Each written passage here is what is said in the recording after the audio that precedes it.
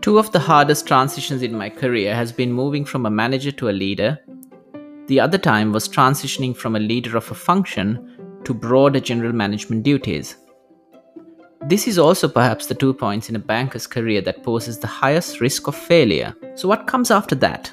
Today I will tackle an advanced topic called enterprise leadership.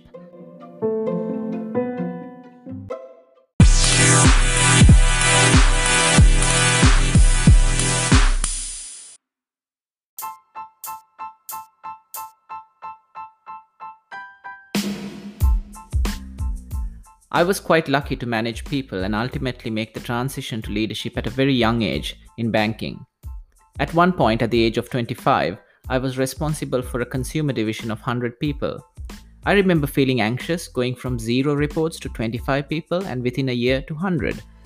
I soon realized that I had to rely on a maximum of 8 people irrespective of how big your team is, be it 25, 100 or 1000. I had to also think about aspects such as the proposition, competition, costs, marketing, well-being, colleague satisfaction, and this was my first taste of how a manager transitions to being a leader.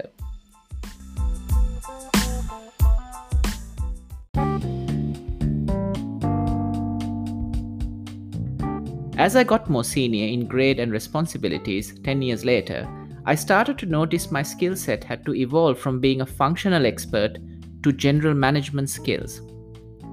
I also found myself having to remove myself working in the business and working on the business. With constant comments from my mentors, you have to remove yourself from that process. Then I noticed something else that started to appear within feedback, job roles, and discussions with senior leaders. Something along the lines of who I knew cross-functionally, how I connected across the firm regularly. Even the process of promotion had a mandatory section such as demonstrating contact and relationships within credit risk, legal, retail bank, investment bank, more broader within the organization and the group. There are a couple of obvious reasons for this being important as you become a senior leader. Firstly, it's being able to deliver the firm and everything the organization can offer and bring the best to your customers. The other obvious reason is being able to unlock the internal organization or blockers for your own team. Your team looks up to you or requires you, and that servant mindset I always talk about as a leader, where you are helping your team bring their A game.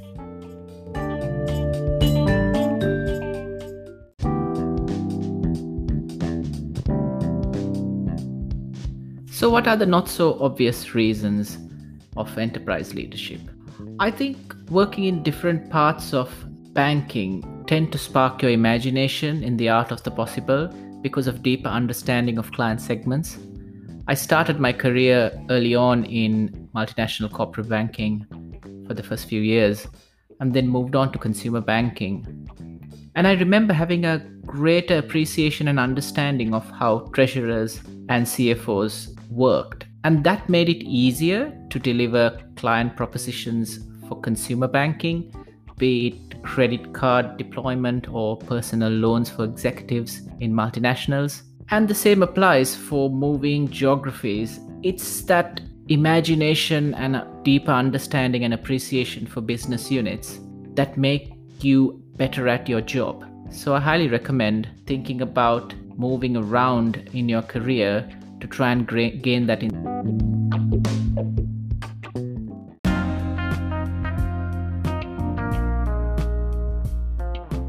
There is then the respect and the appreciation you have for your colleagues across functions such as wealth management. And this could be even cross-cultural, working in geographies in Asia, UK, Africa, and USA. And then lastly, it is not so obvious but critical, it's the friendships you make and the access to talent across the firm. So how do you foster this enterprise view? You may love the role you're currently doing, and the organization may depend on you to hang around and serve your time, make the changes, and provide the stability that your clients want. but you can still build your enterprise links. Firstly, I would say think about cross-functional committees. There are lending, balance sheet committees where you would come across colleagues and decision making across the firm. Get onto one of these. Look out for cross-functional projects where you're solving problems or finding opportunities that benefit the group overall. You don't need to change your job, but you could certainly be in a project that does this. And then, of course, working with your clients that require collaboration geographically or segmentally. And this would give you a broader appreciation of the firm as well. But if you genuinely want to grow as a leader, you may have to step out of your comfort zone, be a bit more open-minded. You will have to make that leap. It may be moving from investment bank to corporate, corporate to wealth, and wealth to business bank. And there will also be many obstacles, starting from your own mindset, the fear in your mind, the fear of failure. Sometimes even your boss might not fully get it. But then again, there are some bosses who actively encourage it after you've done your time and made the changes and you've reached the end of your term in that particular role or your skill set. I have been pretty lucky as I've had some bosses over the years who've looked out for me in my career. Change may also come geographically.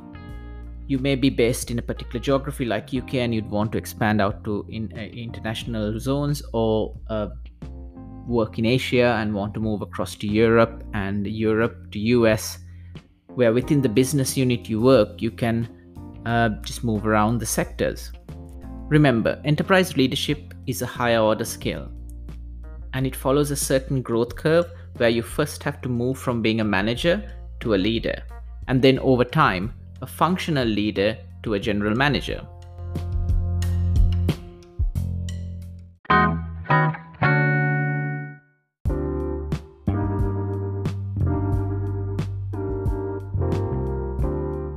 Ultimately, enterprise leadership is much more than making sacrifices for the greater good. It's actually a mindset in the way we think and feel that manifests itself and how we behave with each other every day. Look out for these behaviors of really good enterprise leaders I have seen in the organization and try and follow these behaviors regularly. These might resonate with you. This might even include regularly visiting other parts of the business and talking to those leaders and employees who work in those areas. They make every effort to contribute to enterprise-wide decisions, even if the decision has minimal impact in their current area. I've seen people try and understand and assume positive intent. They ask clarifying questions, probe for thinking. They speak up, especially when they believe that the decision is not in the best interest of the organization. But they challenge the idea and not the person when challenging their colleagues' perspectives. And most importantly, and I kind of see this as a great behavior, when an executive table makes a decision, you then walk out of the room and you support it outside the room, even when they did not agree with the collective decision in the room. And I think it's really hard sometimes to get your head around that, but that's what senior leadership is all about. They are quick to recognize their colleagues' achievements and often downplay their own, and they are proactive in offering help and support. And away from the executive table, they speak positively about their executive committee colleagues and defend them when needed.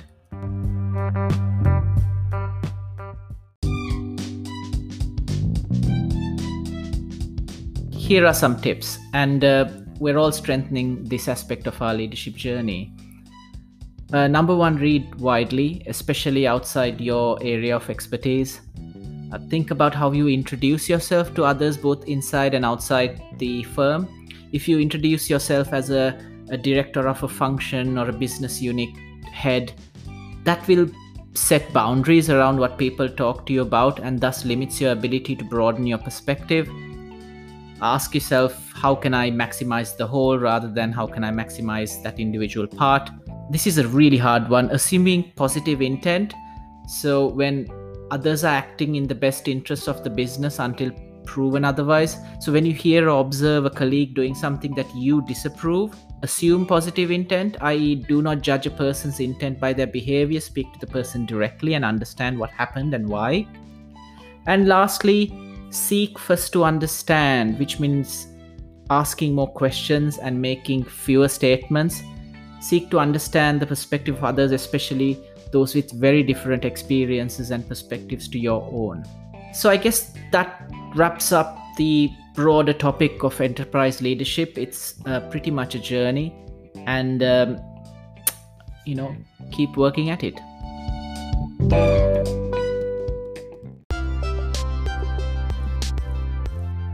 I hope you enjoyed this episode. Stay tuned for more. This podcast is available on Anchor and Spotify. Watch out for news feeds on Instagram @FleekStack. Thank you for listening. Goodbye.